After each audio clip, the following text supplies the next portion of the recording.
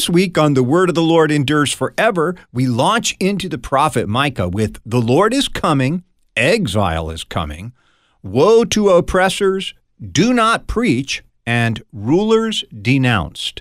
Join me, Pastor Will Weedon, for The Word of the Lord Endures Forever, your daily 15-minute verse-by-verse Bible study on demand. Listen at thewordendures.org or on your favorite podcast provider.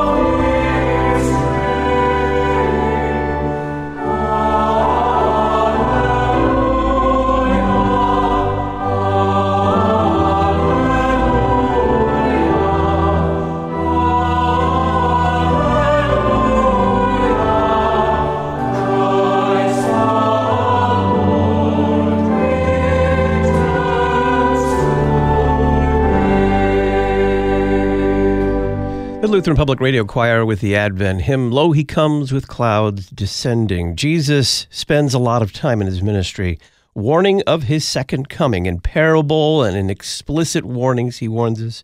Put me in mind of a poem by Christina Rossettini, "In the Bleak Midwinter." One of its stanzas says, "Our God, heaven cannot hold him, nor earth sustain.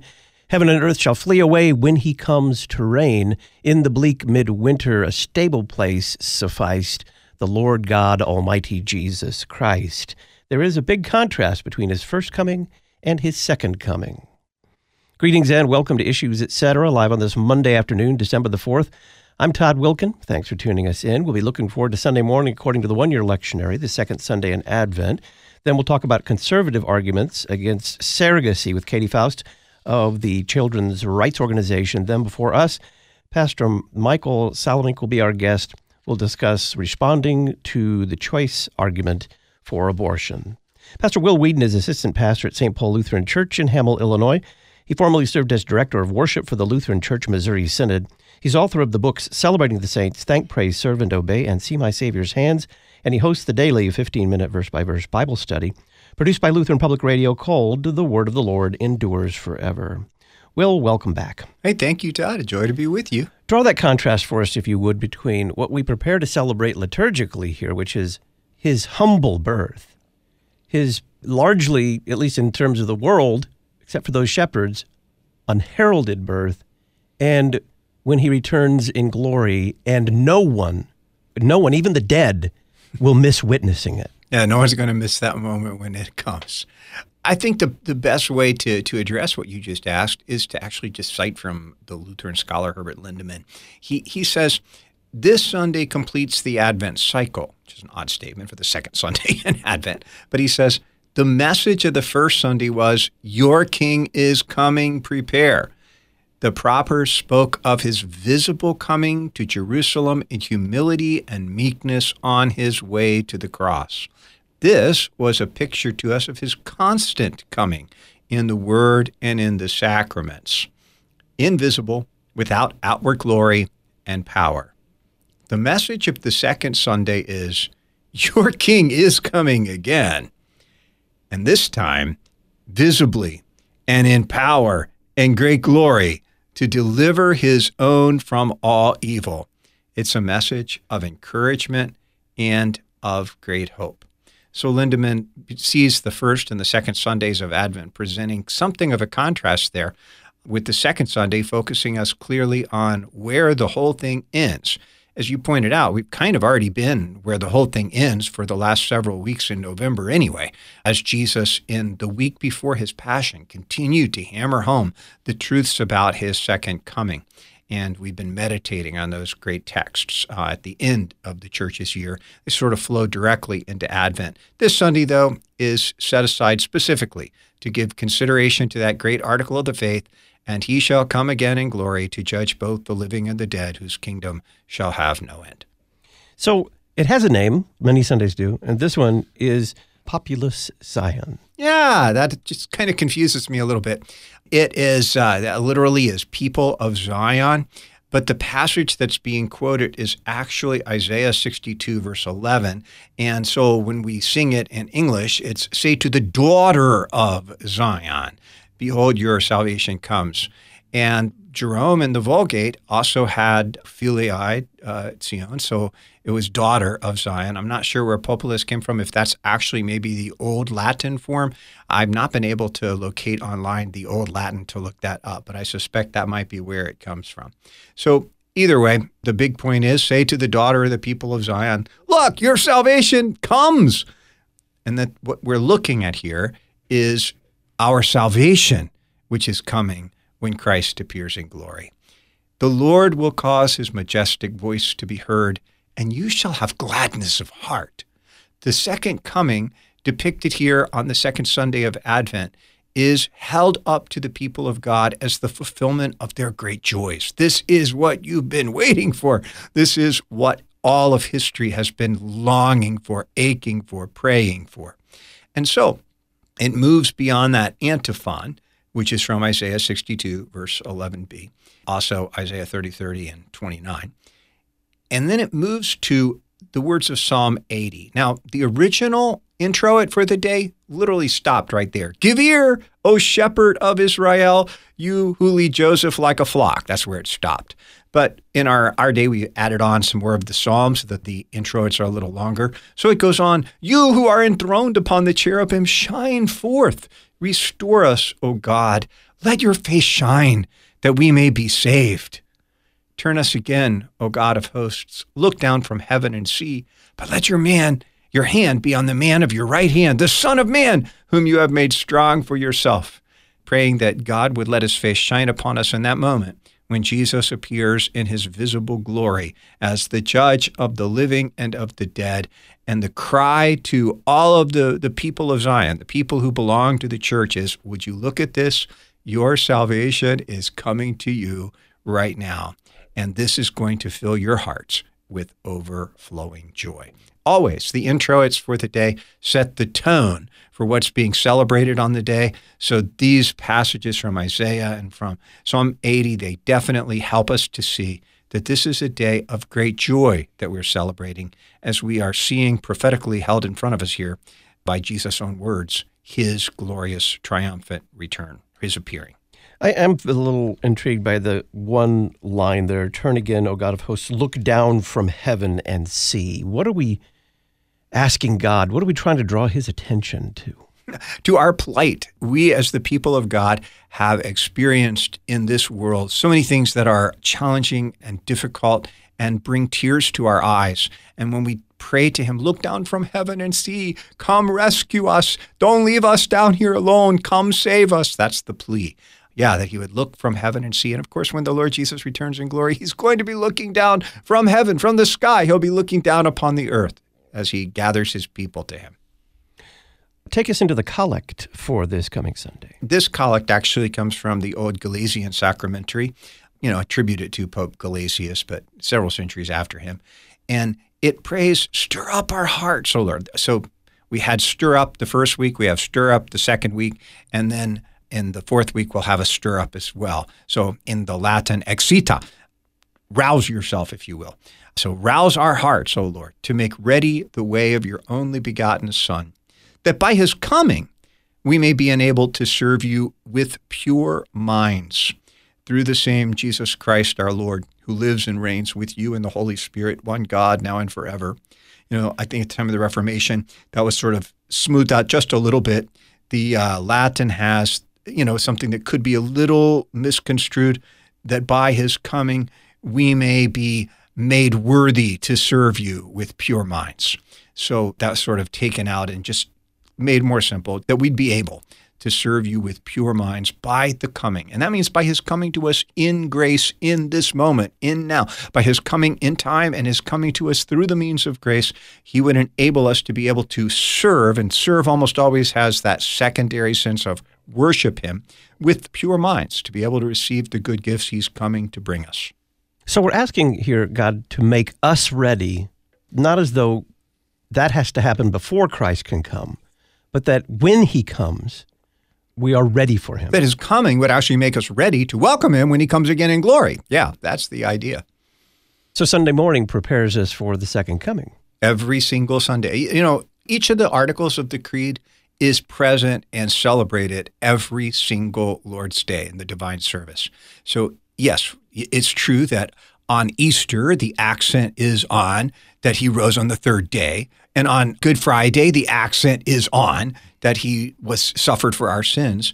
And certainly at Christmas, the accent is on that he was incarnate of the Holy Spirit and the Virgin Mary. All that's true.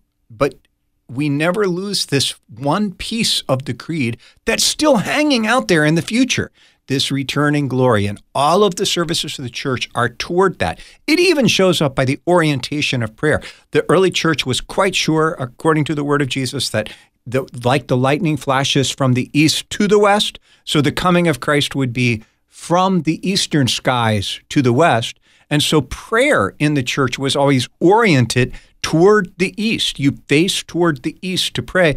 That was always a looking forward to where Christ will appear in glory on the last day.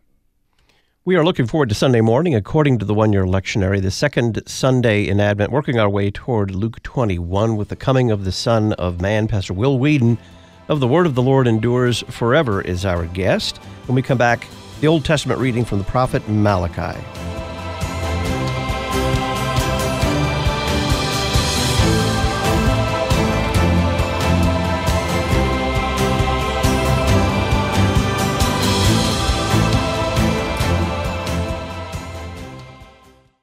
How can conspiracy theories become a form of idolatry?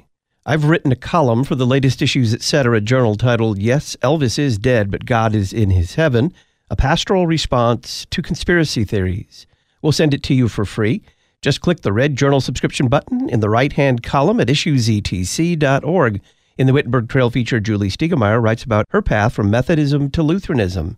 The free online Issues Etc. journal, issuesetc.org.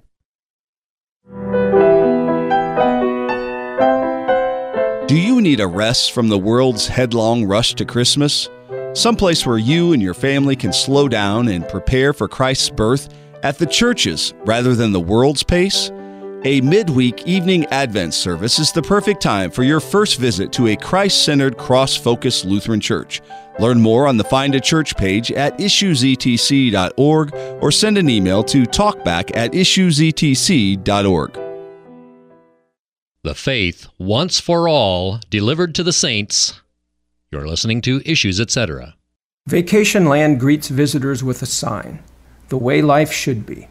Each year, Redeemer Lutheran Church welcomes visitors to participate in the way life should be as it is lived from the means of grace. Another sign bids visitors farewell, worth a visit, worth a lifetime. Christ's life sacrificed for you was worth it. Whether a visitor or a resident in southern Maine, you will find a home, rest, and forgiveness of sins in Gorham and Sanford, Maine. RedeemerMaine.org. Job saw the city as a wasteland, as if devoid of God, witnessing injustice to the poor by the corrupt, lawlessness of criminals, trafficking of children, blatant immorality, thinking God could not see wicked deeds done in the dark of night. Yet God never abandoned Job, nor his city, groaning for mercy. God is working through the living Redeemer, hands etched with salvation, pointing to the resurrection to come. Join us at lcms.org/city mission to seek peace and shine the light in the city.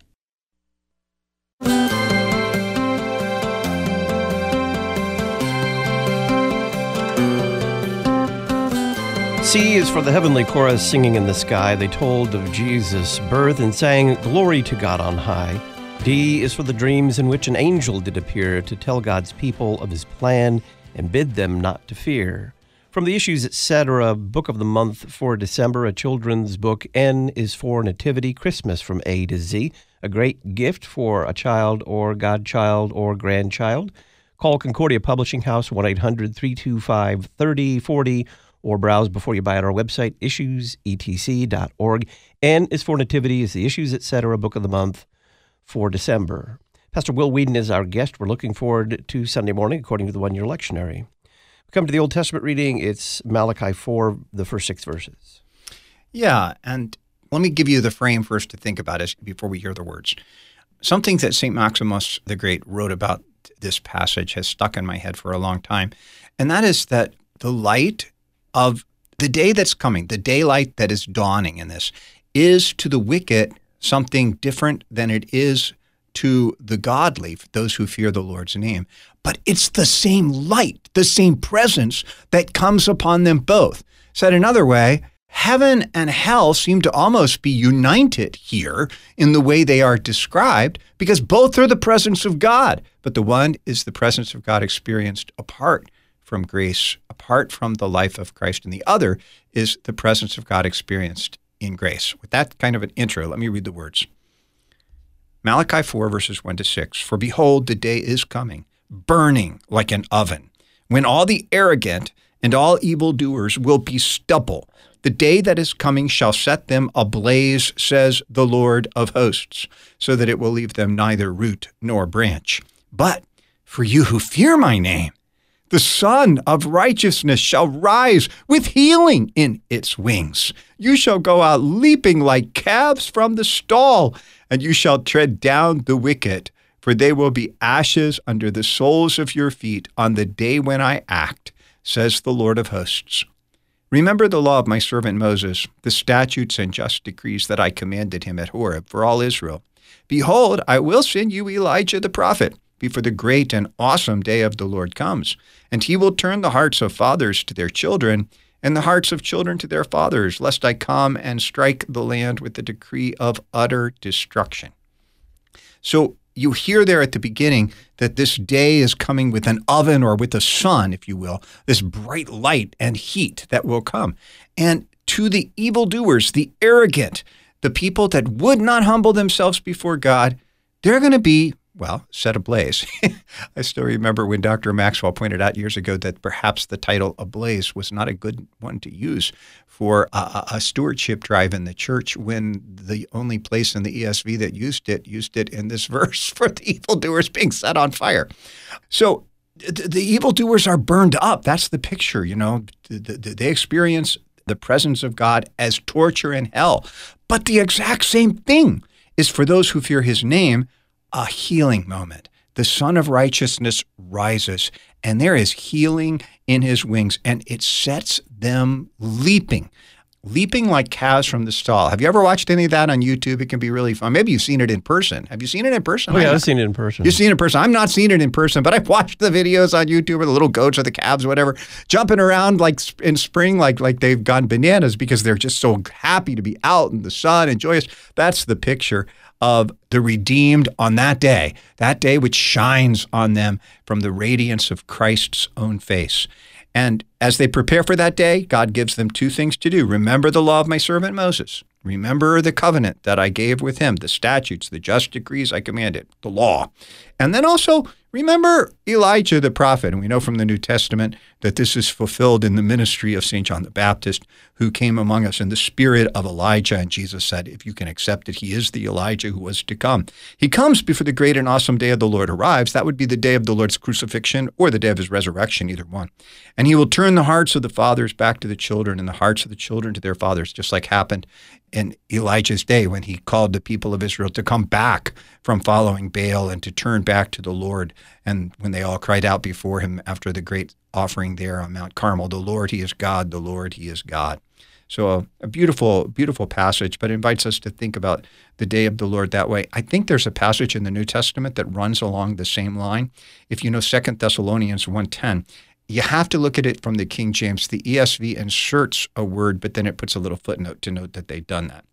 In the King James, when he shall come to be glorified in his saints and to be admired in all them that believe, because, no, that's actually, I think I did one verse off. I don't have it here in front of me. But when Jesus comes again on that day, it is in the presence of God, that from the presence of God that destruction comes. That's what the King James says. I think it must be verse 9 then, 2 Thessalonians 1:9. It comes from the presence of God. That is he comes among us as the judge of living and the dead. And when you hear living and dead, you can hear that in the way of those who are alive by faith in him and those who are dead because they are apart from him. It doesn't just mean people walking around or people under the ground. It means the people who in God's sight are alive and those who in God's sight are truly dead. They both experience the presence of God, but they experience it in totally different ways. The gradual is from Psalm 50, several verses there. Yeah, Psalm 50, verses 2 and 3, and verse 5 as well. Out of Zion, the perfection of beauty, God shines forth. Our God comes. He does not keep silent. Gather to me, my faithful ones, who have made a covenant with me by sacrifice.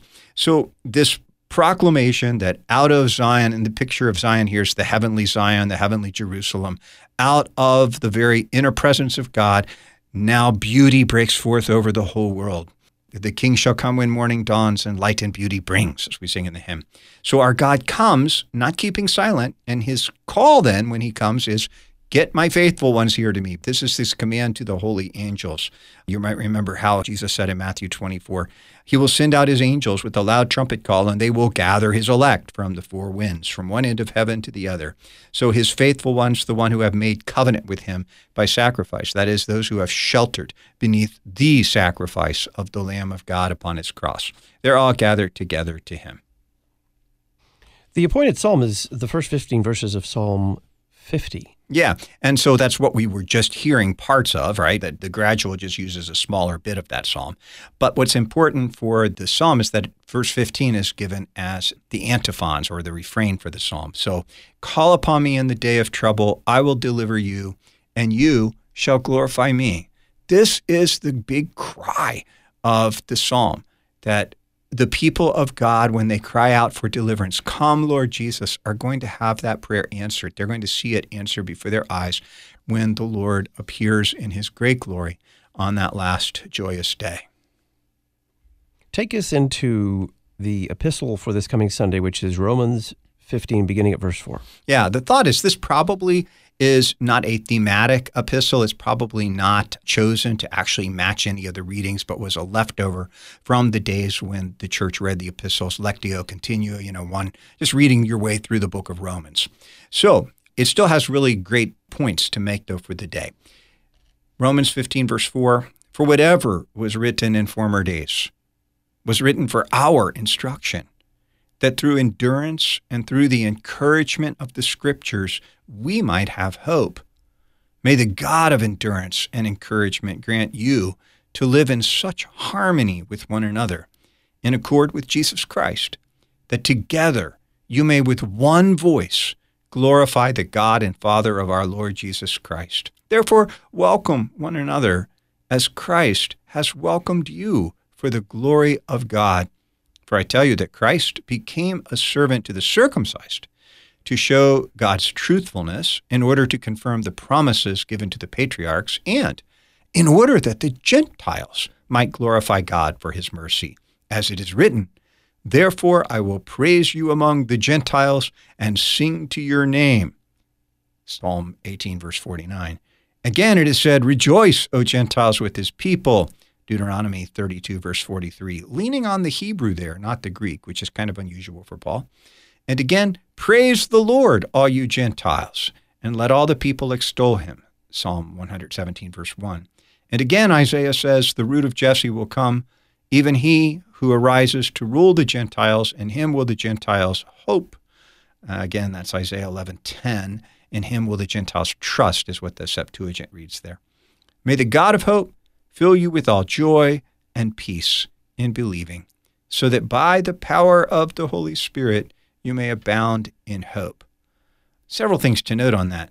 First of all, this reading sort of becomes the keynote for which the Anglicans in the Book of Common Prayer, Thomas Cranmer, actually composed a new collect for the day, which should be very familiar to any listeners of The Word of the Lord Endures Forever, or actually anybody who's old enough to remember the old page 5 from TLH.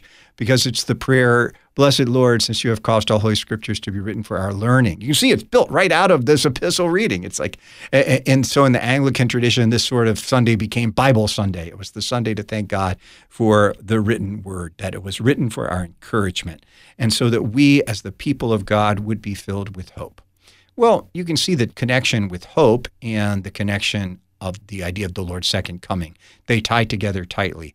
All the promises of the Old Testament were centered in that hope, what Jesus would bring with him at his glorious return, when he would bring in a kingdom of joy and peace and love, and where all the darkness and all the things that make us sad and make us cry and all the things that are death and everything in this world that is bitter and awful, it's going to be gone. It's going to be wiped out. That's the hope that the Old Testament promises held out for us, and that's the hope that the epistle reading says is for you Jews and it's for you Gentiles. Pastor Will Weedon is our guest. He is host of the daily 15-minute verse-by-verse Bible study produced by Lutheran Public Radio, called The Word of the Lord Endures Forever. We're looking forward to Sunday morning according to the one-year lectionary. We will go to the Alleluia verse, which will set the stage for our gospel reading in Luke 21.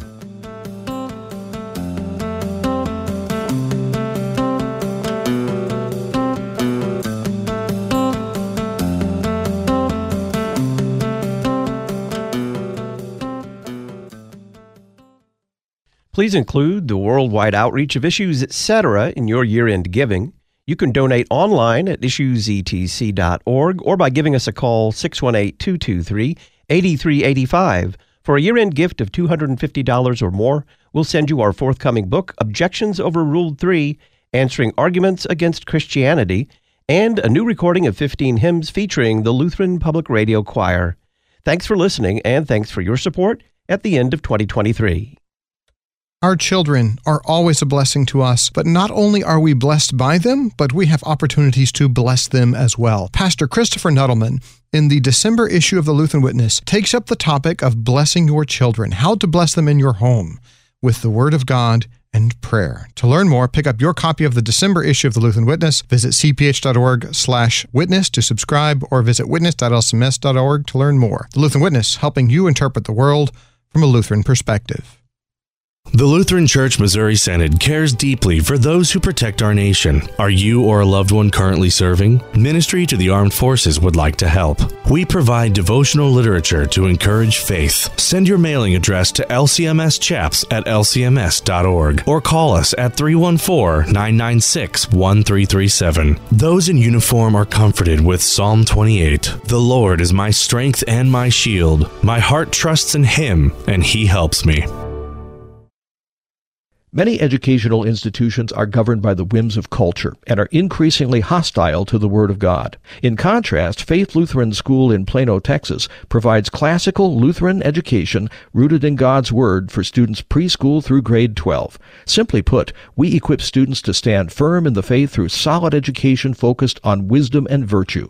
We offer in-person instruction as well as live online classes for remote learning. To learn more, visit flsplano.org, flsplano.org. Evangelical and Catholic. You're listening to Issues, etc. Not only does our church need men right now, but the world needs men who will proclaim the gospel in its purity. Issues, etc. regular guest, Dr. Peter Scare, Associate Professor of New Testament at Concordia Theological Seminary in Fort Wayne, Indiana. If when you go to sleep at night you're thinking about it, my experience with it is that thought won't go away. So if you're going to bed at night thinking about following our Lord and becoming a preacher of this gospel, then I would love if you could come and visit Fort Wayne, our campus. We'd love to show you around and show you what it is that we do. Have you ever considered becoming a pastor? Contact Concordia Theological Seminary, Fort Wayne, Indiana at 1-800-481-2155, 800-481-2155, or visit ctsfw.edu. Christ-centered, cross-focused, Concordia Theological Seminary, Fort Wayne, Indiana.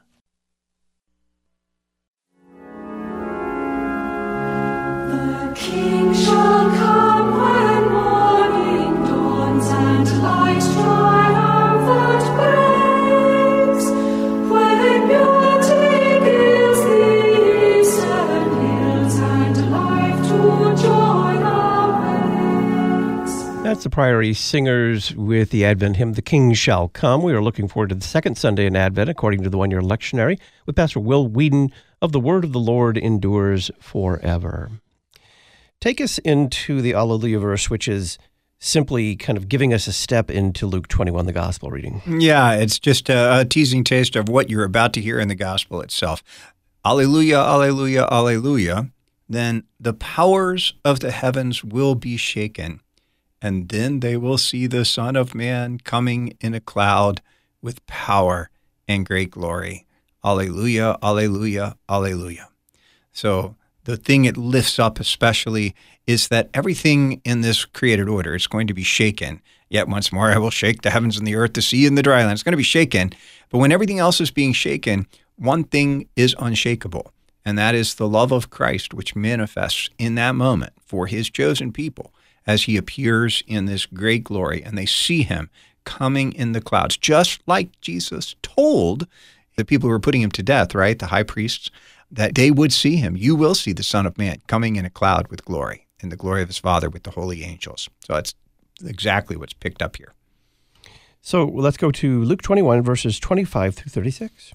And there will be signs in sun and moon and stars and on the earth, distress of nations in perplexity because of the roaring of the sea and the waves, people fainting with fear and with foreboding of what is coming on the world.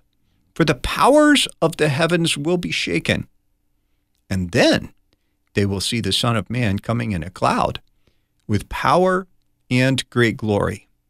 Now, when these things begin to take place, straighten up and raise your heads, because your redemption is drawing near. And he told them a parable. Look at the fig tree and all the trees. As soon as they come out in leaf, you see for yourself and know that the summer is already near. So when these things are taking place, you know that the kingdom of God is near. Truly I say to you, this generation will not pass away until all has taken place. Heaven and earth will pass away, but my words will not pass away. But watch yourselves, lest your hearts be weighed down with dissipation and drunkenness and cares of this life, and that day come upon you suddenly like a trap. For it will come upon all who dwell on the face of the whole earth. But stay awake at all times, praying that you may have strength to escape all these things that are going to take place, and to stand before the Son of Man.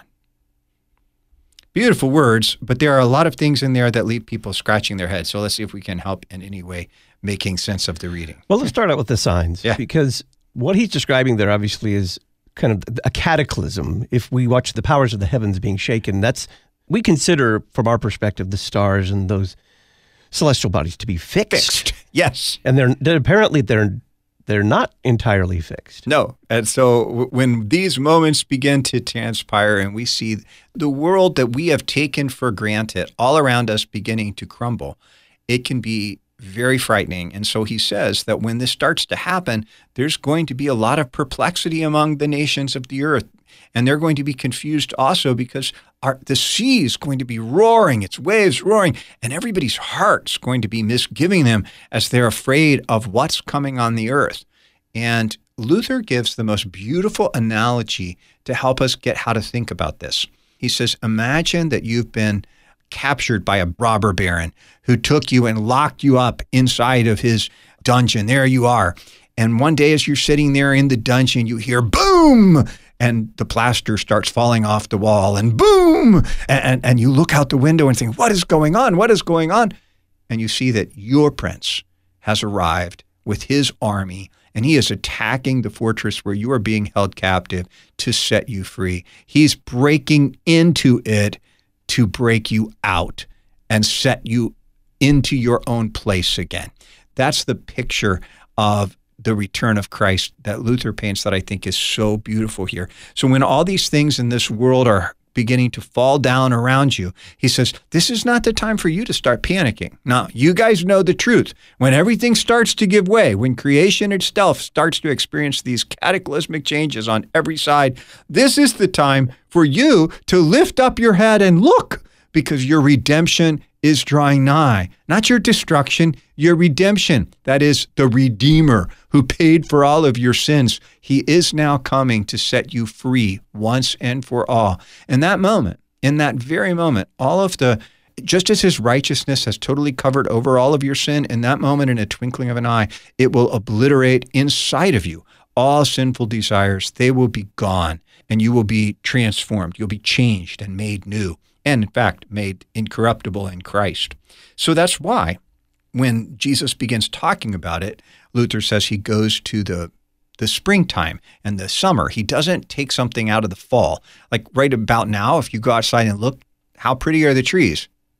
They're ugly. All except for maybe the evergreens, which all of a sudden start to look pretty good this time of the year. But yeah, no, they're ugly out there, and nobody says, "Oh, here comes winter." Well, I guess maybe my daughter might say that. She's a little strange, but my picture is never one of joy when winter comes. I've heard people say, "Yeah, you just need to embrace the winter," and I'm like, it's hard to embrace something that's that cold and nasty. So Christ doesn't pull on that. He pulls on the picture of spring and of summer. You see when things start to bud. Think about what goes on inside your. Remember the calves leaping out of the stall? Humans have that too. We get all excited when these moments of joy come along, that spring is coming. It springs eternal in our heart, and it makes us be filled with joy. Christ says, when you see these things happening, then you know God's summer is about to bust over your head. And so instead of being sad and fearful, you should be filled with joy and eagerly waiting. Stand up and watch. He says it's going to take place. So he even adds, when you see these things taking place, you know that the kingdom of God is near. Then he adds this mysterious saying, truly I say to you, this generation will not pass away till all has taken place. Now, some people think, well, that just shows that Jesus didn't use his omniscience there, and that generation clearly did pass away, and those things did not take place. Well, that's not paying attention to the careful way that the Bible uses the term this generation. Noah has been found righteous to me in this generation. This generation usually refers to the people who have a birth from Adam. The people with their birth from Adam, they are the ones who are this generation. And Jesus says that's going to keep on going on until his glorious return. So I think that's the better way to take it. Another way to take it is this generation refers to the generation when these things begin to take place. In other words, it's not going to be an extended period of time. It's going to happen quickly when it starts to happen. And when you see the earth falling apart all around you, you don't have to wait long. Just lift up your eyes to the eastern skies and watch. There comes the Redeemer. I did want to add the Weimarische Bibelwerk, which was put together under the theological leadership of Johann Gerhardt in the 17th century. It put it like this. The Jews would not be entirely eradicated, but rather scattered and wandering from time to time until the last day comes with these aforementioned signs. So it takes this generation to be the unbelieving generation of the Jews, that would continue to be the case until the return of Christ in glory. But those words of Christ, which have those various interpretations, and there may be others. Yeah, I mean, is there any other interpretation you've heard that you want to throw in there? Well, I mean, the only one that I've heard that I think we need to guard against, besides the ones you've mentioned here, is the dispensational view that it kind of twists something you just said there. You said, famous person was asked, how did you go bankrupt? And he said, well, very slowly and then all at once. And so I agree with that. This generation refers to the generation when these signs begin to appear. That generation will not pass away. It's going to happen quickly. Right. When it happens. It could take a long time to happen. When it happens, it's going to happen. Yep. But the dispensationalists say, no, that refers to everyone who witnessed either in history or in their lifetimes the great final sign of the founding of the state of Israel. Oh, and so it's got to happen. Even in my book. Yeah. It's got to happen now. Yeah. It's got to happen soon. Yeah. Yeah. Okay. Yeah. No, I'm glad you brought that up because, that's just like not even in my purview. I don't even think of it, and I should have. Yeah. No, that's a really good point. I mean, they have said, and there were books written about it, 1988. It has to be 1988 because the generation's 40 years. And there it is. And 48 was the founding of Israel, and 88, So 88 came would be and a went. generation. Yeah, And now here we're we into are. the second generation. Yeah. So we got to be aware of that kind of thing. And the founding of Israel might have been a seminal moment for many things, but it hardly fits the description of the shaking of the heavens and the entire cosmos. It doesn't fit that. I also want to focus particularly on what he said afterward. Heaven and earth will pass away, but my words will never pass away. I mean, if you want to think about the things that could get him crucified, that's one right there. He's saying, all this created order, it's going to go. But the words that I speak to you, they are eternal. They will never go. So when everything is coming to pieces around you, there is a firm place for you to be standing. And that is to be standing on his word. Because if you're standing on his word, you're standing on a rock that's never going to pass away. That is a beautiful place to be when all things start to go. But to make sure that we're standing on the word, he says, but watch yourselves, watch it, lest your hearts be weighed down with dissipation. Now, I got to tell you, I love how Luther rendered dissipation. You want to take a guess? It just blew me away. I have no idea. Fressen. Fressen, which is the German word for eating like pigs, right? I've often been accused that that's how I eat. It's all gone. Snarf. Luther says, don't be weighed down with eating like pigs and getting drunk and having all the cares of this life. And then that day comes on you suddenly like a trap because you're so enjoying what's going on here and now. You stop to remember, or you fail to remember that this world has an end. And at the end of this world, Jesus will be coming again in glory. So don't let it come on you like a trap, because it's going to come on everybody who's alive on the face of the whole earth. And that means everybody, because the dead will be raised. It will. Everybody's going to be there on that day. We're all going to see it come. And so Jesus urges, stay awake at all times and pray that you may have strength to escape all these things that would grab hold of you and pull you down into this falling apart world. Have the strength to escape them. Well, there's only one place you're going to get the strength to escape them, and that is in the words of Jesus that abide forever. Those words, they are what will enable you to stand and really stand before the Son of Man. You'll be able to look at him and rejoice. Pastor Will Weedon is our guest. When we come back, we're going to talk a little bit more about this gospel reading, then get into some of the hymns being offered for the second Sunday in Advent according to the one-year lectionary.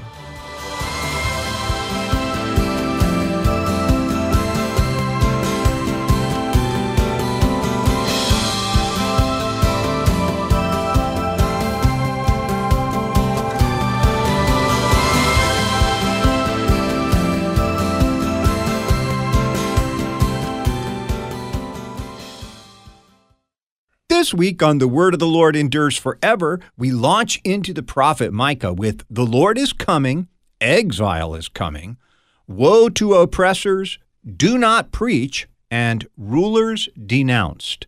Join me, Pastor Will Weedon, for The Word of the Lord Endures Forever, your daily 15-minute verse-by-verse Bible study on demand. Listen at thewordendures.org or on your favorite podcast provider. The Issues Etc. Book of the Month for December uses detailed illustrations and rhyming text to tell the story of Jesus' birth. It's titled N is for Nativity. This new hardcover children's book is published by Concordia Publishing House. Their phone number 1-800-325-3040. Or learn more about N is for Nativity at issuesetc.org. Use the ABCs from Advent to Zion to teach your children and grandchildren the Christmas story with N is for Nativity. Educating a new generation of Lutherans. You're listening to Issues Etc. Luther Academy provides additional theological education for our mission partners around the world, specifically pastors who are asking for additional education but do not have the necessary resources in their own church bodies. By donating to Luther Academy today, you will be supplying food, housing, books, professors, and travel for Lutheran pastors who attend our conferences. To learn more about Luther Academy and how you can donate today, visit lutheracademy.com. lutheracademy.com. Memoria Press is a worldwide leader in the publishing of classical Christian education. We have everything you need for students in kindergarten through 12th grade, and our materials can be used in any classroom setting to suit your needs. If you're interested in learning more, visit them at memoriapress.com and use the coupon code LPR24 to save $5 at checkout. Memoria Press, saving Western civilization one student at a time.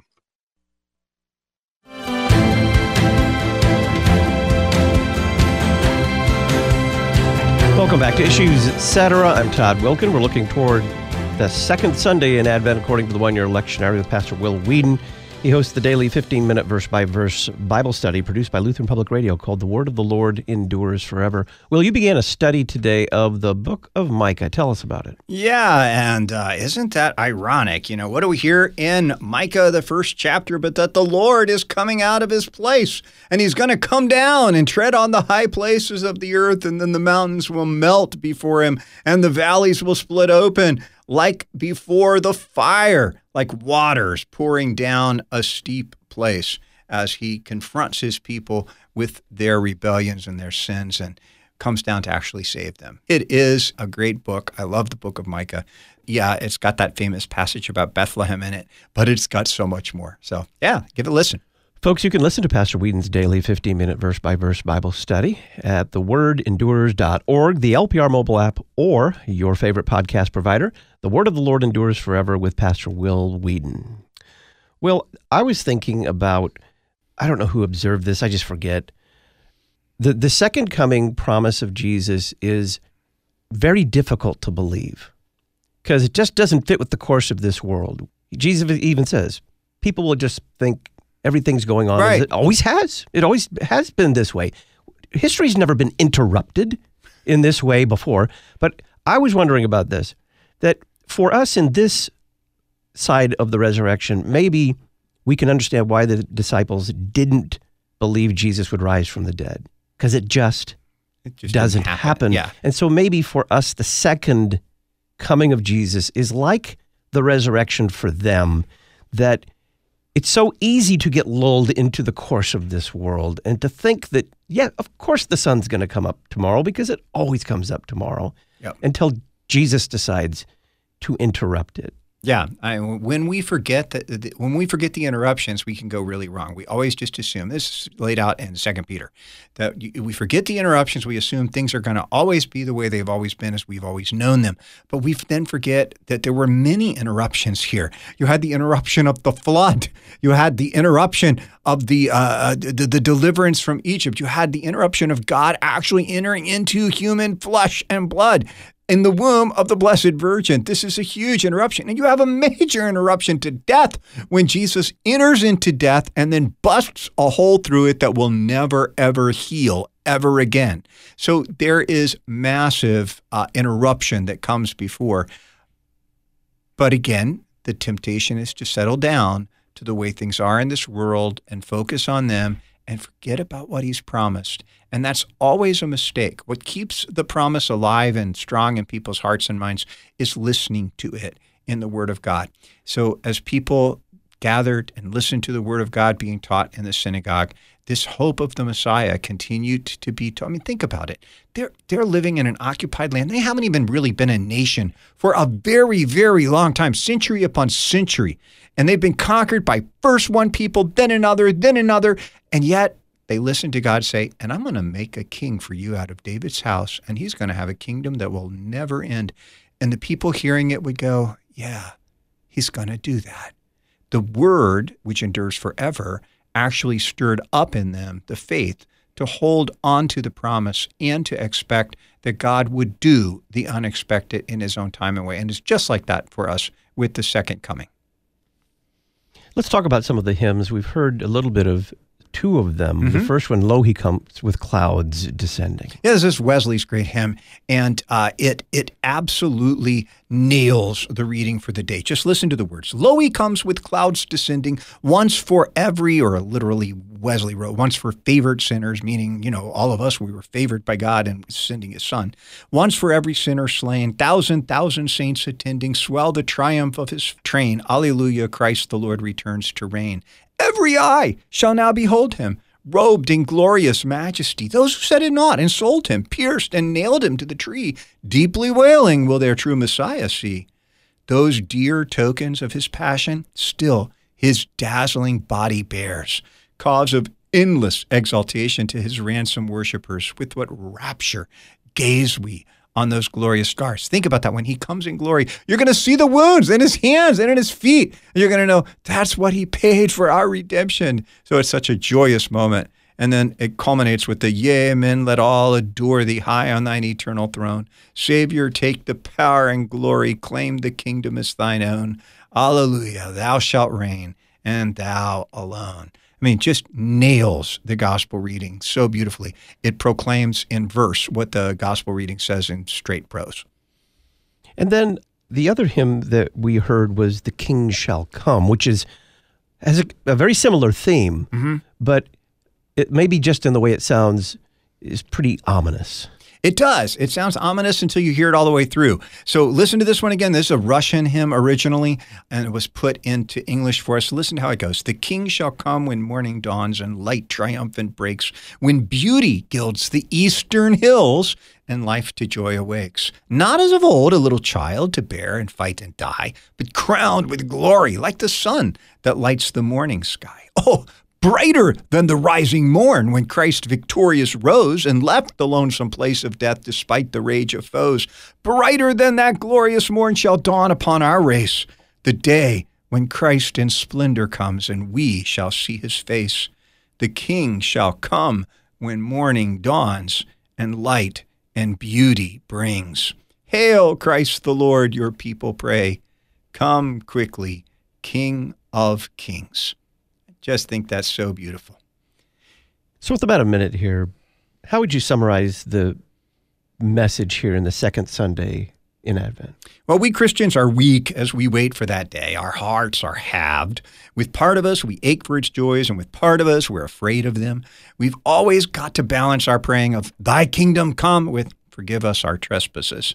What on earth is going to keep us and get us through? What can help us through these wretchedly divided hearts of ours? Heaven and earth will pass away, but my words will never pass away. The words of Jesus are your only solid hope.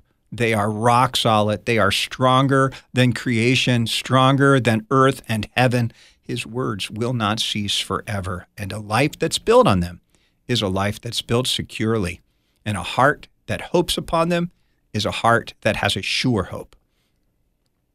Pastor Will Weedon is assistant pastor at St. Paul Lutheran Church in Hamel, Illinois. Formerly served as director of worship for the Lutheran Church Missouri Synod.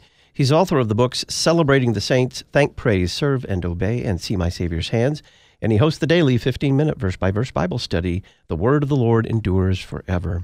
Will, thank you very much. Thank you, Todd. When we come back, Katie Faust will join us. We're going to talk about conservative arguments against surrogacy. She's founder and director of the children's rights organization, Them Before Us. Then Pastor Michael Salamink will be our guest. He's author of a chapter in our forthcoming book, Objections Overruled, Answering Arguments Against Christianity. His chapter is titled, Abortion is Just a Woman's Personal Choice. We will respond to the choice argument for abortion. I'm Todd Wilkin. Stay tuned.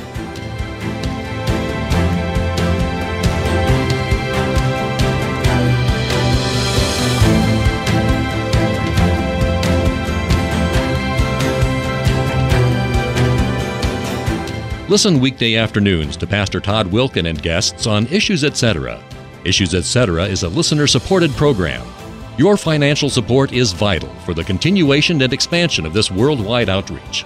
Our mailing address, Issues Etc., P.O. Box 83, Collinsville, Illinois, 62234. Box 83, Collinsville, Illinois, 62234. You can also donate at our website, issuesetc.org. Issues Etc. is a production of LPR, Lutheran Public Radio.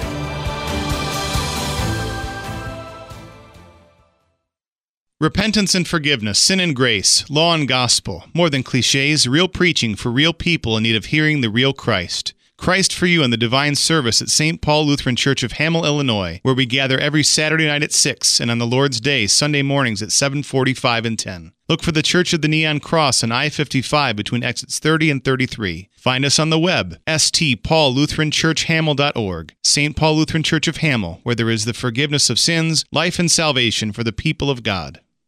I am beautiful because I am fearfully and wonderfully made. I am accepted because I'm a part of His family through Jesus' shed blood. Unity Lutheran School in East St. Louis, Illinois, shines the light of Christ in one of the most impoverished cities in America. Learn how to support their mission work at unityesl.org. unityesl.org. Today, with the help of the Holy Spirit, I say yes to God and His ways. College Preparation Station in Maryville, Illinois offers ACT, SAT, and PSAT test prep, scholarship application classes, college and career counseling, and more. Hi, this is Lori Konski, president of College Preparation Station. We have helped our students obtain more than $7 million in tuition scholarships in 12 years. Find out more at cpsprep.com. Let us help you create a vision and find your future. The College Preparation Station in Maryville, Illinois, cpsprep.com.